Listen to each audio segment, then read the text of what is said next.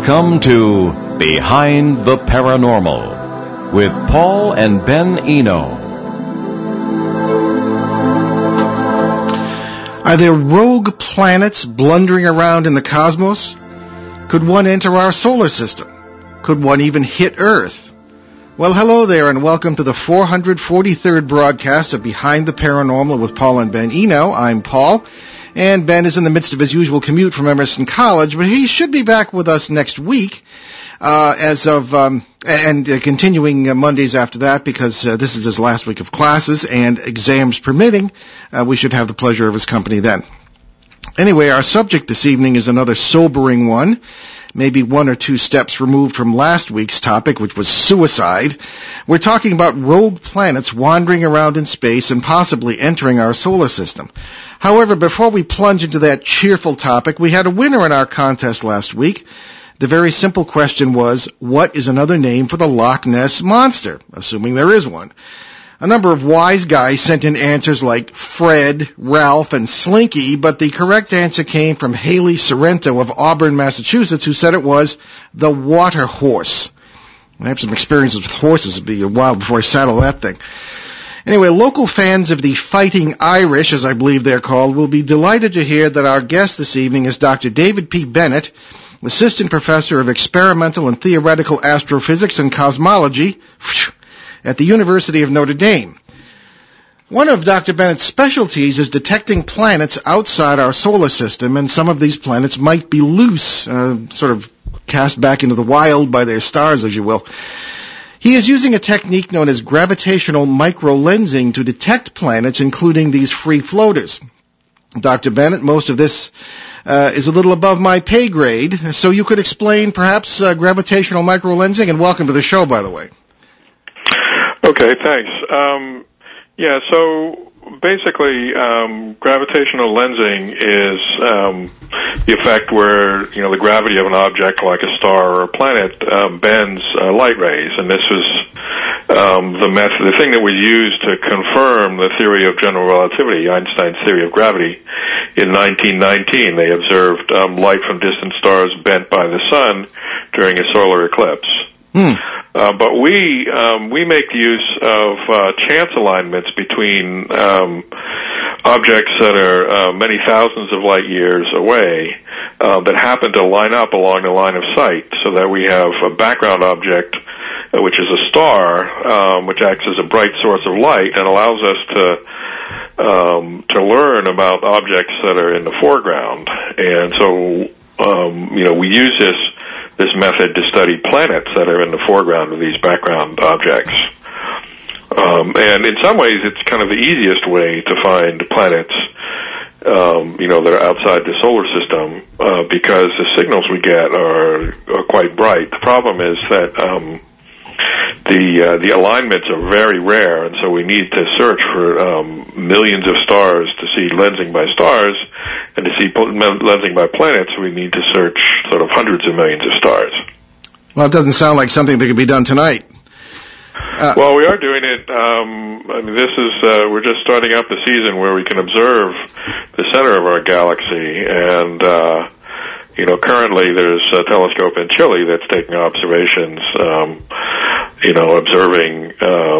observing these lensing events, and there's several dozen lensing events due to stars going on now. The ones due to planets are more rare, and one of our big efforts is to try and find the ones due to planets. Do you use the two space telescopes? We don't use the space telescopes directly. Well, at least for finding the planetary signals. We sometimes use the Hubble Space Telescope to follow up after we found planets, to learn more about the systems. So one good thing about the method is that we don't really need a very bright star to find planets around it. But then once we find the planets, we want to learn more about the stars that they orbit. And so that's what we use the Hubble Space Telescope for. How many planets have been found?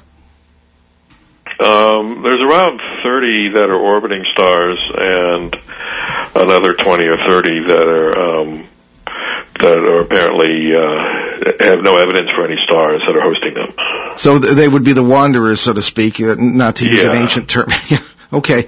Just before we get into those, I'm just curious about the Doppler effect. Does gravitational lensing have anything to do with that, or is it a different technique? I know that's what they use to tell how far stars are.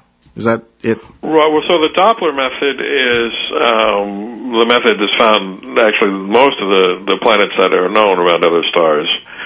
And what they do is they look at light from the star that the planet orbits. And in reality, both the star and the planet are not. It's not the star or the planet that's orbiting the star, but both the star and the planet are orbiting their common center of mass. And so, for a planet like Jupiter, it's 1,000 times less massive than the Sun.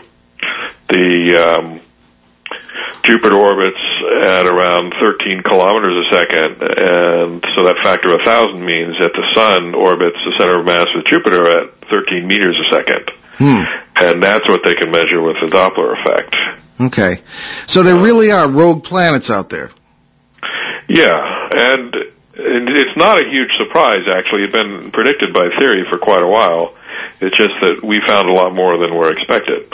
Interesting. How many, I know that you obviously haven't found them all with the telescopes, but in your estimation, how many could there be in the galaxy?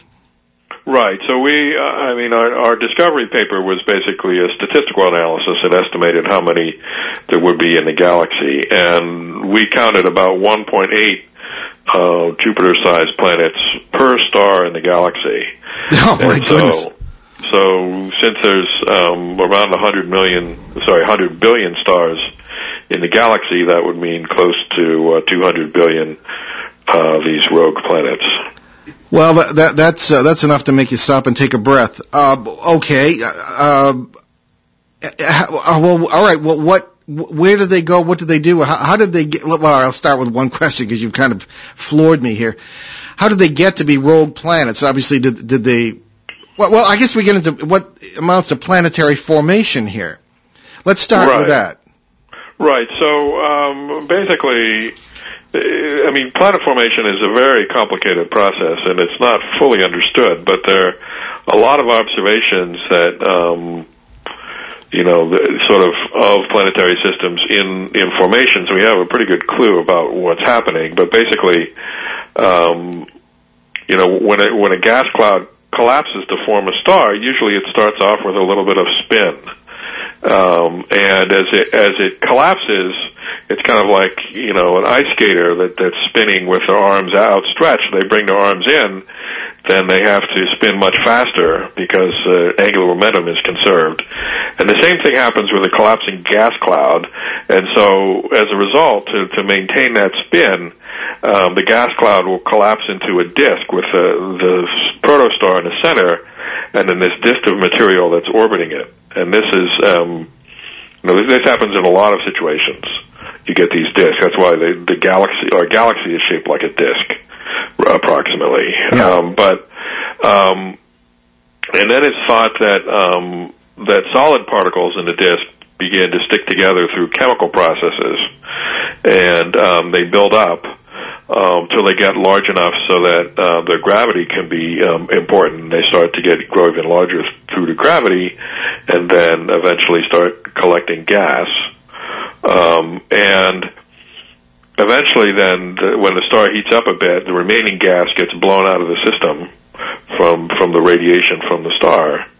And sometimes that can lead to systems that are unstable, where the planets are packed so closely that their gravitational interactions, pull them out of their orbits, and they start, moving around in orbits and get too close to each other, and that process can generate, some rogue planets can get tossed out of this system.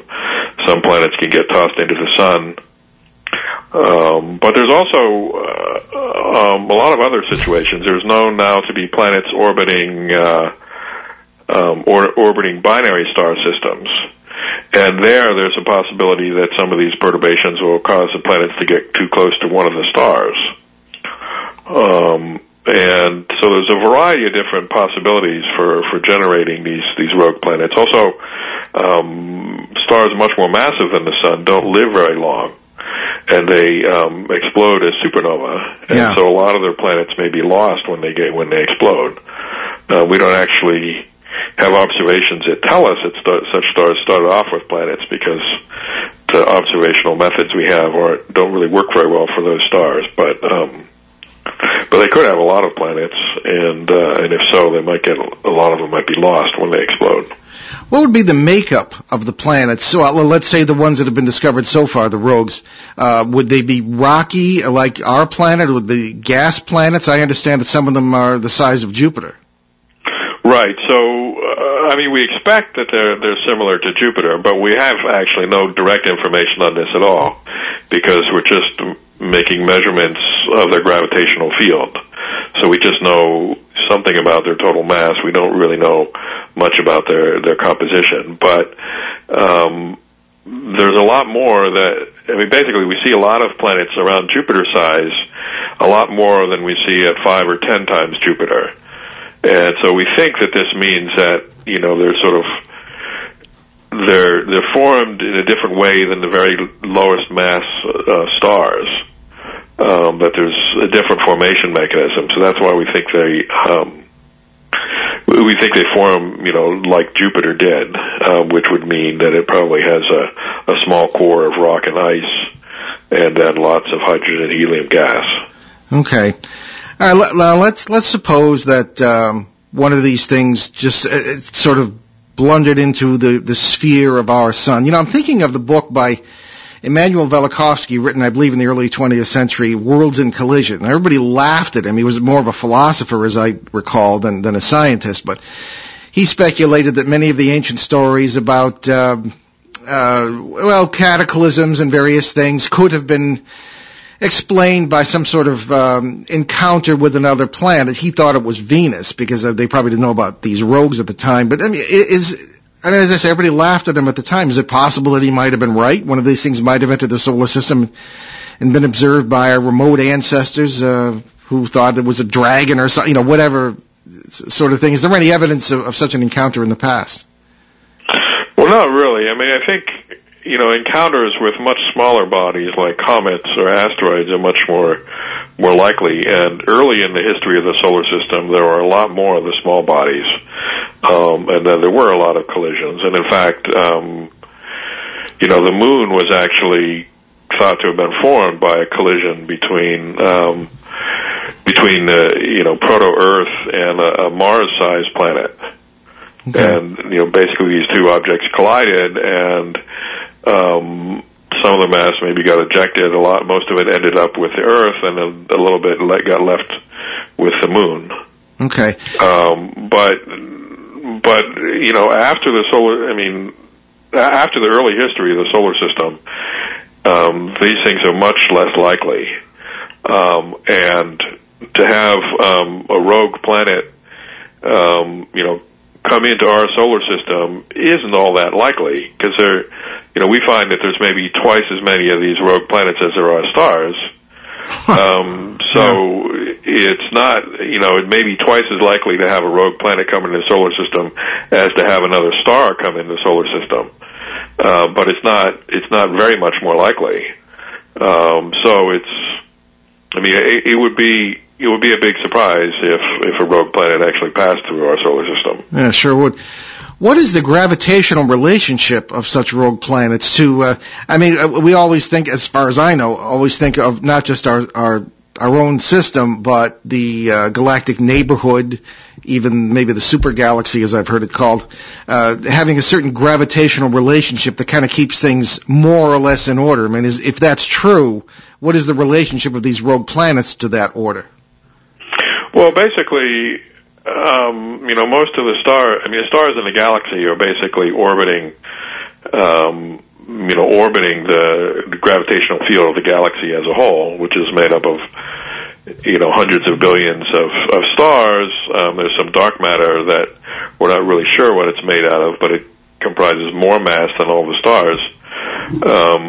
And so everything's orbiting there. The galaxy is shaped like a disk, primarily because, for the same reason that planets form in a disk, have this collapsing cloud that needs to preserve its spin, and so it does that by making a disk.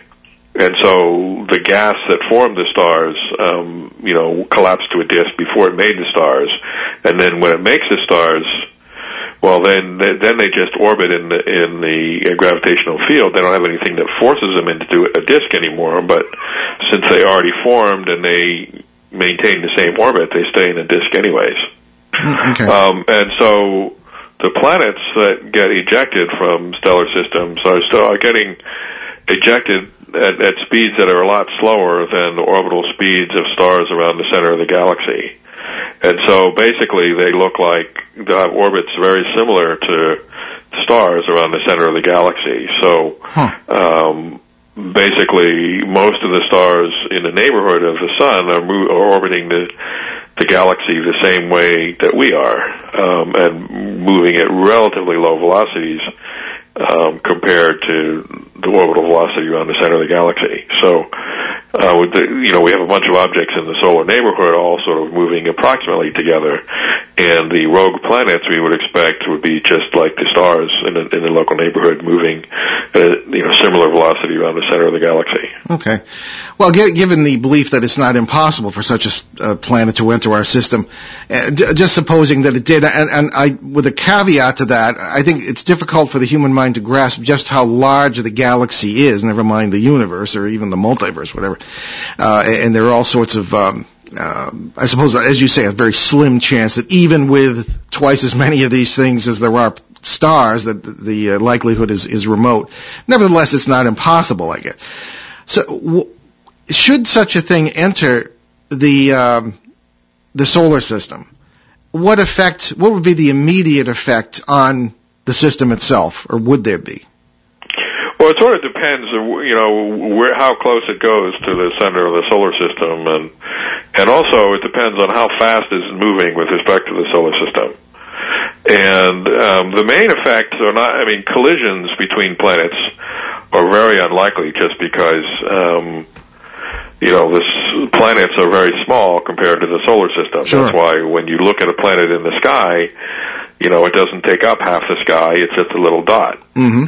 Right. So the collision would be very, very unlikely. Okay.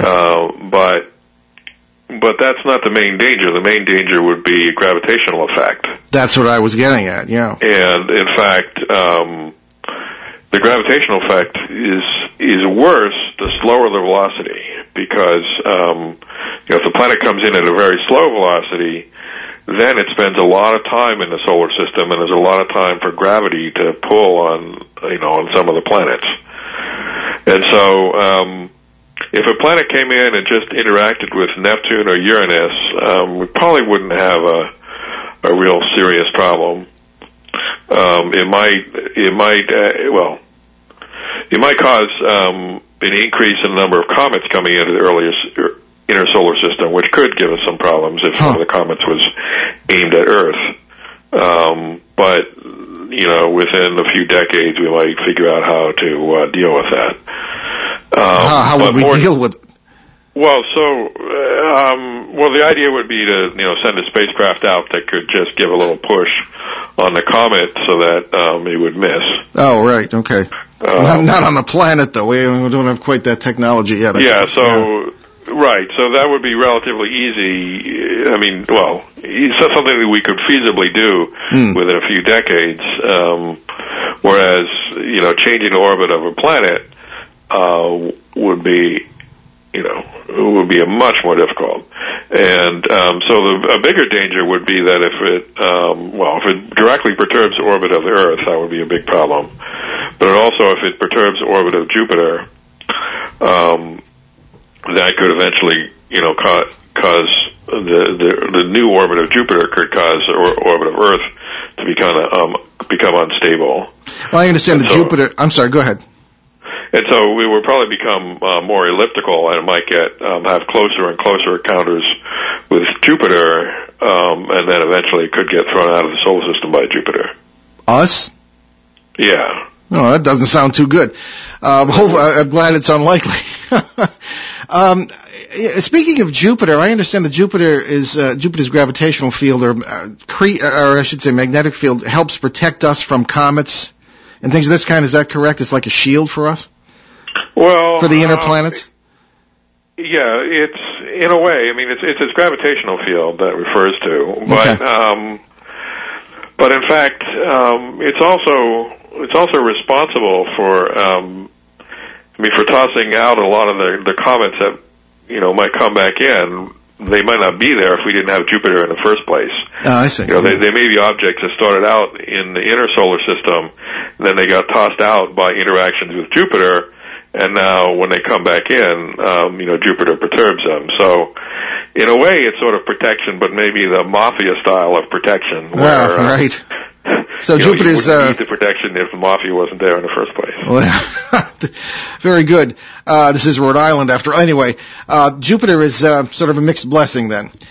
All right. So, all right. Now suppose this thing came in very slowly. One wonders about the time element involved here. What I'm thinking of, David, is back last year with all the hoopla over this 2012 business, and naturally being the kind of show we are, we got a lot of information on that from all sorts of usually questionable people. But one of the things going on was a claim about Planet X and all this business being on the other side of the sun, and people would send us pictures of it and all this business. And, of course, nothing happened at that time. Is there any evidence that there is any such rogue planet in our proximity now? No, we had to. When we announced this result in 2011, the NASA public affairs people were really concerned about this 2012 stuff, and so we did a little calculation, so I don't think there can be a rogue Jupiter within about a quarter of a light year or something, and they're not expected to move that fast. So, well, that's the thing. I mean, it's not as if the distances are unimaginably vast, and if it's slow moving. When you say slow moving, how slow? Well, sort of. With respect to us, maybe a few or 10 kilometers a second. That's pretty slow. That's a lot faster than you can drive your car, but. Well, you haven't been to Rhode Island lately. But, no, I know what you mean. It's, really slow on a galactic scale, certainly, eh? Yeah, but it means that, for a Jupiter-sized planet, we'd easily spot it more than 100 years before it would get here. Suppose it is on the other side of the sun and we couldn't see it. Well, we would know if it's on the other side of the sun, because, it would have gravitational effect on the other planets. Sure. Okay. And dumb question. and okay. We know the gravitational effect of the other planets pretty well. I mean, this is one of the things that Einstein used to confirm his theory of gravity was that the orbit of Mercury wasn't fully understood, even though we applied all the perturbations from all the other planets, and there still was something they couldn't quite understand. And it turned out that was a difference between Einstein's theory of gravity and Newton's theory of gravity. And so with Einstein's theory, then we could explain everything. Okay. All right, we're going to take a quick break. We'll be right back with our very fascinating guest, Dr. David Bennett of Notre Dame University. You're listening to Behind the Paranormal with Paul and Ben Eno on WOON 1240 AM in New England's beautiful Blackstone River Valley. We'll be right back. Hi, I'm Greg Bell, the host of When Radio Was. Why, Mortimer. Bill. Is that you under that blindfold? Bill, with this thing on, I can't see who I am. No, I imagine not. Can't you see anything at all under that blindfold? On a clear day, I can see the blindfold. You can? Yeah. When Radio Was, shows from the past for today's imaginations. When Radio Was airs Monday through Friday, right here on ON 1240 Radio at 11 a.m. and 11 p.m. Okay, and we're back behind the paranormal, and our guest, Dr. David Bennett of Notre Dame University. Ben always tells me that I always forget to give the phone numbers in case people would like to call in, because we do take calls contrary to popular belief. And if you'd like to speak with our guest this evening or with me, please call us. It is in the local area, 401-766-1240, or anywhere in the USA and Canada, 800-449-1240. And okay, back to Dr. David Bennett and our rogue planets. Dr. Bennett, okay, let's. We began to talk about what might happen, and with mostly gravitational effects, which could be serious if one of these rogue planets came into the solar system. Now, how close would it have to be in miles, if you could, for it to affect our weather, our tides, things of this kind?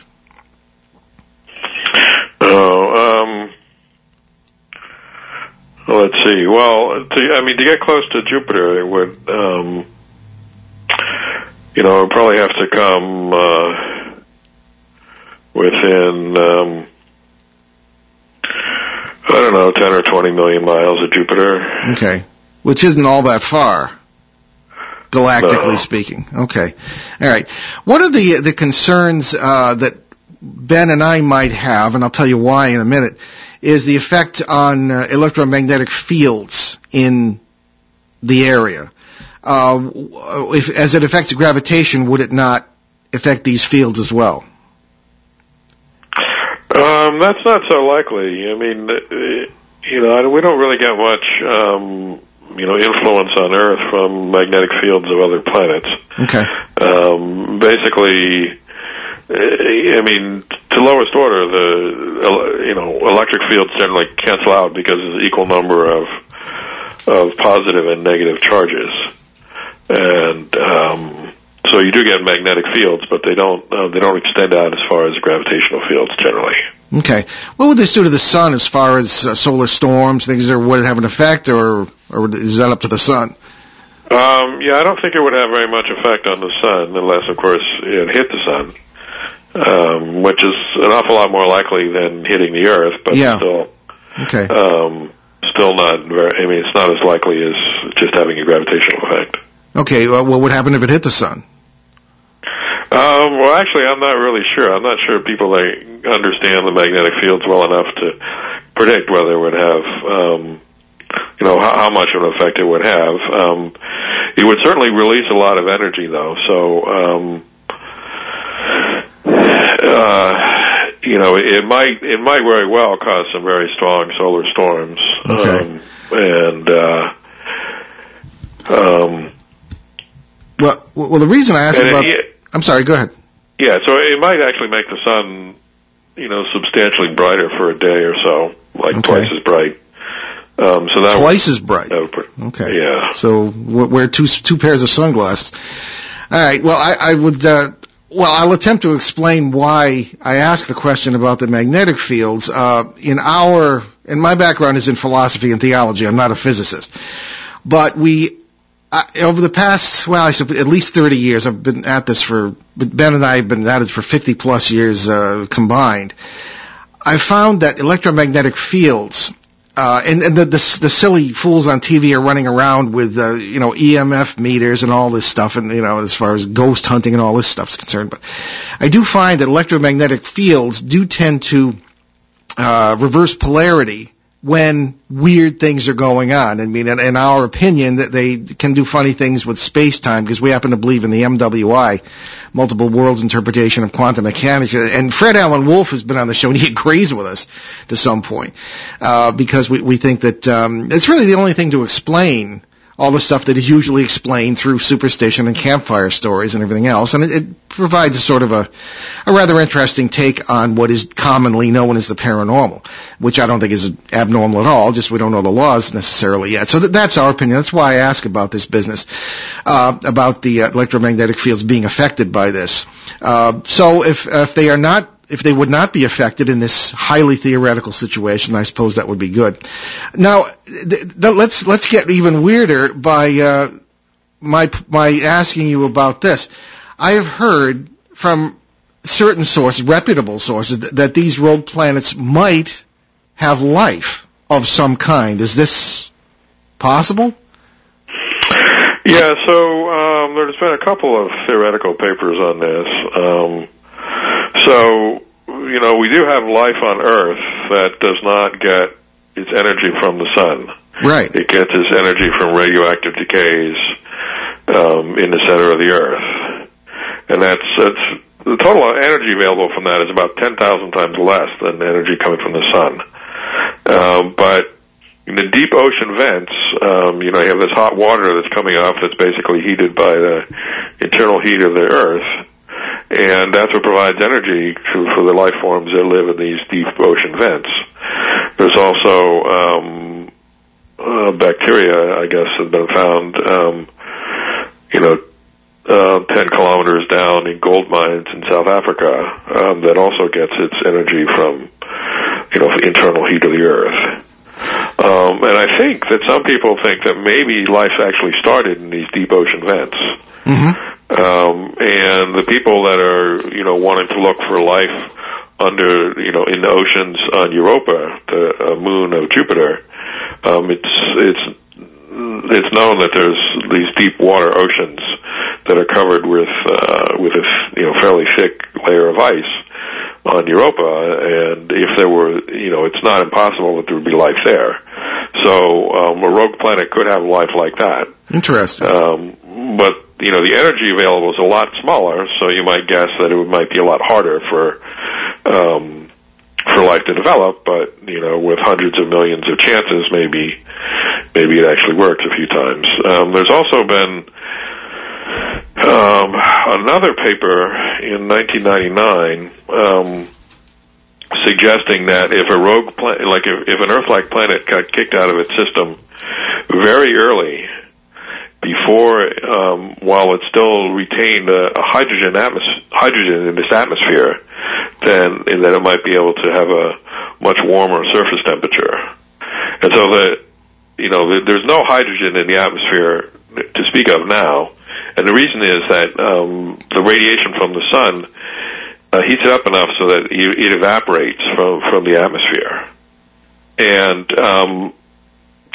so but there was a lot of hydrogen around when Earth was forming, and if the Earth would have been kicked out of the solar system very early, it might retain this hydrogen, and then the hydrogen actually molecular hydrogen with the two hydrogen atoms bound together can behave like a very powerful greenhouse gas.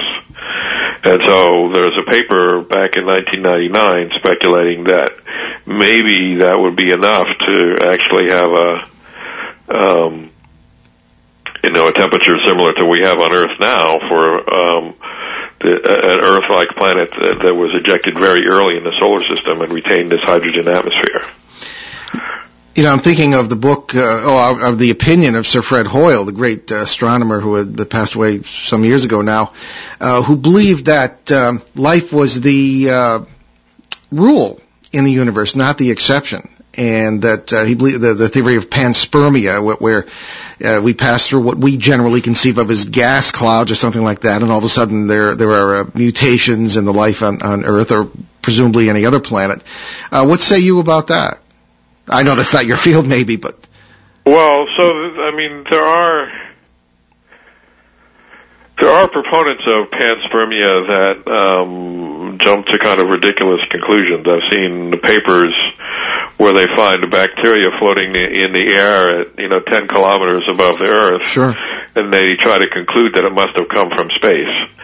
Whereas, it's only 10 kilometers to the ground, you see things floating up in the air. Yeah. Anyways, that's probably a more likely route to get bacteria at 10 kilometers. But certainly we know that, it's possible to transport rocks between the different planets, and, you can probably, have rocks that would be transported between, different solar systems. It's just, but it generally would take a long time, and you'd have to have, microbes or something that would last for a very long time. Yeah. And I think it's pretty difficult to tell, how long something might last, and, so I think, it's not impossible, but it's hard to see how you can really, with our knowledge anyway, really make a real test of whether that could work or not. Well, of course, we always talk about life as we know it. What about life as we don't know it? I think anything would be possible, particularly with if this theory of multiple worlds is correct, and if, as some physicists suggest, the laws of physics may be very different from one to the other, all forming a great elegant whole somehow. Life as we don't know it would be quite common, one would think. Yeah, well, even with the same physical laws, we don't really understand. We don't really fundamentally understand how life works. we think that we understand the basic laws of physics, but we can't exactly derive all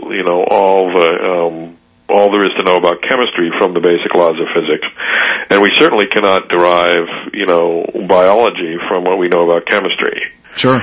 And if you ask biologists what the definition of life is, they will resort generally to some, chemistry that we understand about life, but, they won't be able to say anything about, theoretically whether you could make life with a completely different chemistry. Mm-hmm. And, I think it's, it's a problem we're not really, don't really have the tools to kind of address. So that's sort of why, the main reason that we are looking for life like us is because that's the only life we can really get a good handle on. That's a good answer. Yeah, okay. But getting back to our planets, I suppose a planet lush with life as we know it, our own, what would happen, not to get unnecessarily scary, but what would happen if we were kicked out of our solar system to become one of these rogue planets ourselves? Okay, well, so the happy scenario would have been if the Earth would have been kicked out very early in the history of the solar system, where it might have retained this hydrogen atmosphere. Yeah. But it's too late for that. So it's going to, depending on exactly how it happens, there might be a number of years in which the Earth gets into a worse and worse orbit. It might involve very extreme seasons where, the oceans boil in the summer and freeze in the winter.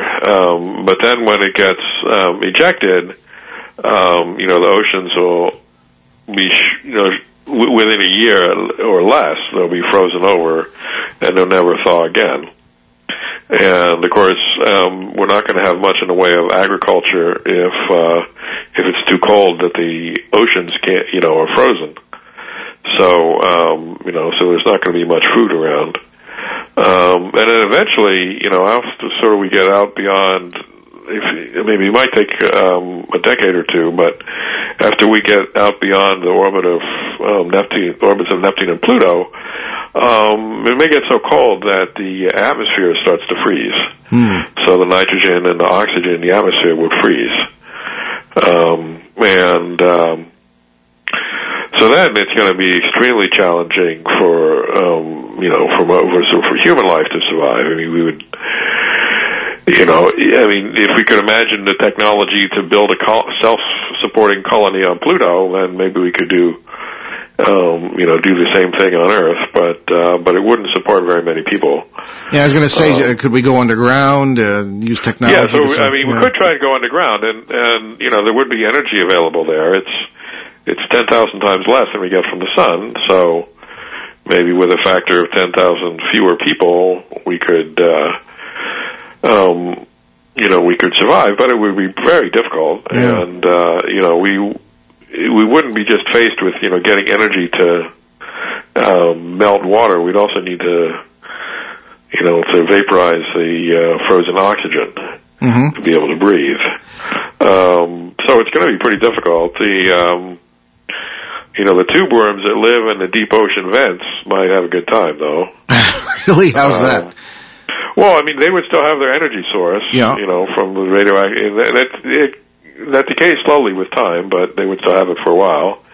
And in fact, if we remain in orbit, in our current orbit, we're going to run into a different problem in 4 or 5 billion years. That the sun is going to exhaust the hydrogen in its core, and it's going to start burning much. It's going to be burning much hotter. And the surface will probably expand, but it'll get up to maybe 1,000 times brighter than it is now. And that'll be, hot enough so that, the oceans will all be evaporated. They'll probably, put steam up into the stratosphere, and the hydrogen will get split by, UV radiation, and the hydrogen will be lost. So the tube worms wouldn't survive that. Well, all right. All right. Well, I was going to ask you also about moons. We know that our own moon is critical to our tides and weather and a lot of balance that we have it's responsible for that. If a rogue planet were to enter, or if some other gravitational anomaly were to create problems, what about our moon and those of other planets? I'm thinking particularly of Jupiter, which has 18 at this count. What sort of imbalance would that create if the moons were affected? Let's see. I think it's actually more likely that the planets themselves would get affected, okay. Particularly at least the large moons of Jupiter are in pretty tight orbits, and so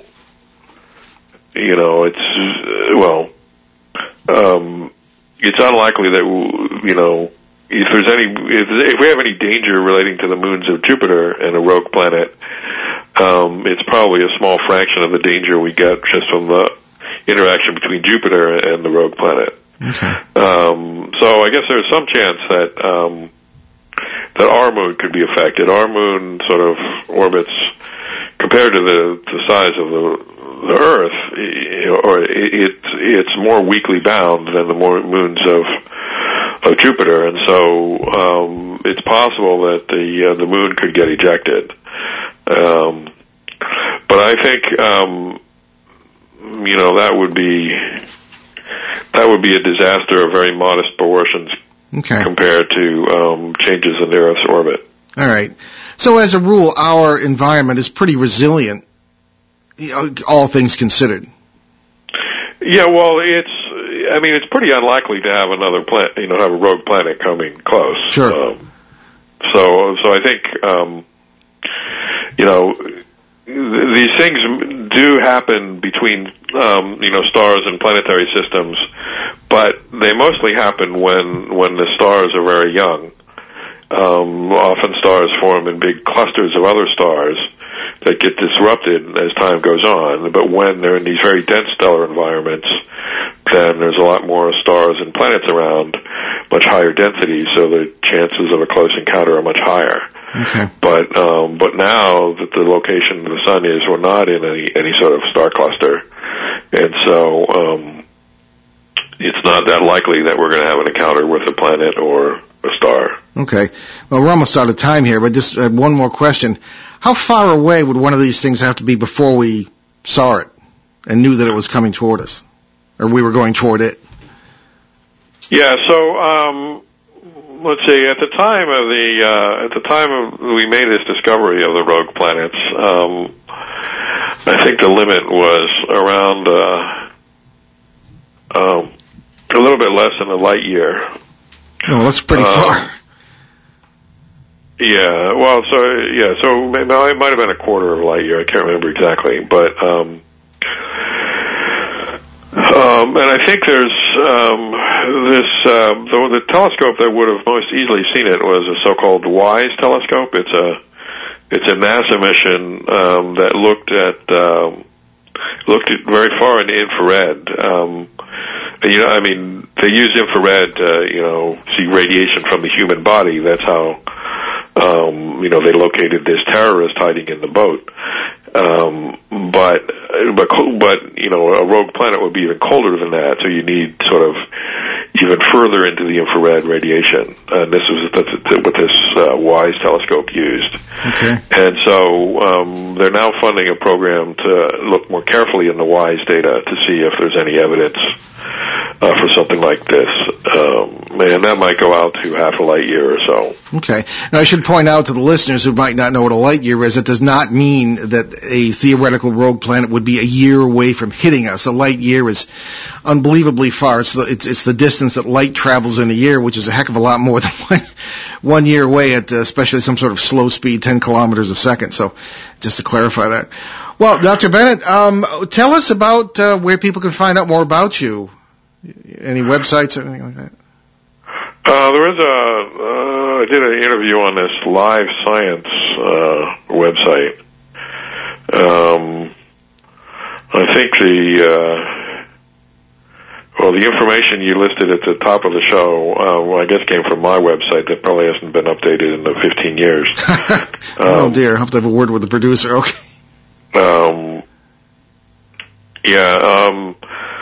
Let's see. So, yeah, there's that Live Science website. Let's see, I mean, there were some press releases that we released, discussing the discovery of these rogue planets, and you can find those on the NASA Planet Quest website. Yeah. Okay. All right. Very good. Well, Dr. Bennett, it's been very enlightening. You've scared me to death. Thank you very much. And we will, might be in touch off the air, and to thank you again, and wish you a pleasant evening, and thanks for being on the show. Well, thank you. Okay, very good. Okay, folks, Dr. David Bennett, Notre Dame University. All right, I think we have time for, rebellion of the telephones. We have time for, I think, an email or two. And I wasn't talking about you, Mr. Producer. I was talking about the casting producer. It was her fault. Anyway, thank you for the, this is from Steve right here in Woonsocket, Rhode Island. And Steve writes a number of paragraphs here, but I wanted to address one thing. Thank you for the cool radio program you two do on a weekly basis, well, twice weekly, actually, and for taking time to consider my question on the authenticity of the famous DeFeo Ghost Boy photograph taken by the Warren team back in the 70s. All right, that photograph has surfaced in many places. It has to do with the Amityville case, which the film and book Amityville Horror were based on. And the Warren team is referring to were Ed and Lorraine Warren, probably they were called the grandparents of modern ghost hunting, quote unquote. I worked with them in the early 70s for a while, and they were sort of mentors for me, certainly good people, to whom I became very close personally. The DeFeo person, the DeFeo was a fellow who, Ronald DeFeo, I should say, who committed the initial murders in this case. The entire family was quite terrible at Amityville, Long Island. And, of course, the stories came out of that. I was almost involved in this case had it not been for my seminary schedule, because I was working with the Warrens at the time, and I sort of followed it at a distance. However, the case has, in ensuing years, descended into a lot of controversy, and this Ghost Boy photograph refers to a picture taken in the house where it looks like a little boy with glasses is in the photo, and it's a little bit fuzzy and this kind of thing. My information is that was the son of one of the people who was in the house at the time. Now, I don't know if that's correct, but that's what I heard. There is all sorts of information about just about everything in this case. Depending on who you talk to, it can be contradictory. So that's my information, but it is often touted as a paranormal photograph with the ghost of a little boy. And who this would be, I don't know. But at least that's what I heard about that photograph. If anyone is curious about that photograph, which does sound on that and everything else. And Steve continues here, thankfully there are people out in the world like yourself and Ben who are asking questions and trying to find the answers to those complex questions. And although the paranormal is an intriguing topic / field of curiosity and study for many, myself included, it only opens up the door to far more questions and fewer answers. Well, I certainly agree with that. Okay, so he continues, we thank you for your kind words, Steve, on that. Okay, now I'm looking for, there's another one here that might be very brief. Okay. This is from Nancy in Omaha, Nebraska. And Nancy writes, Dear Paul and Ben, I have heard several of your shows where you mention invisible friends that children have. Really interesting stuff. But I can tell you that same story with a different twist. My nephew has an invisible monster for a friend.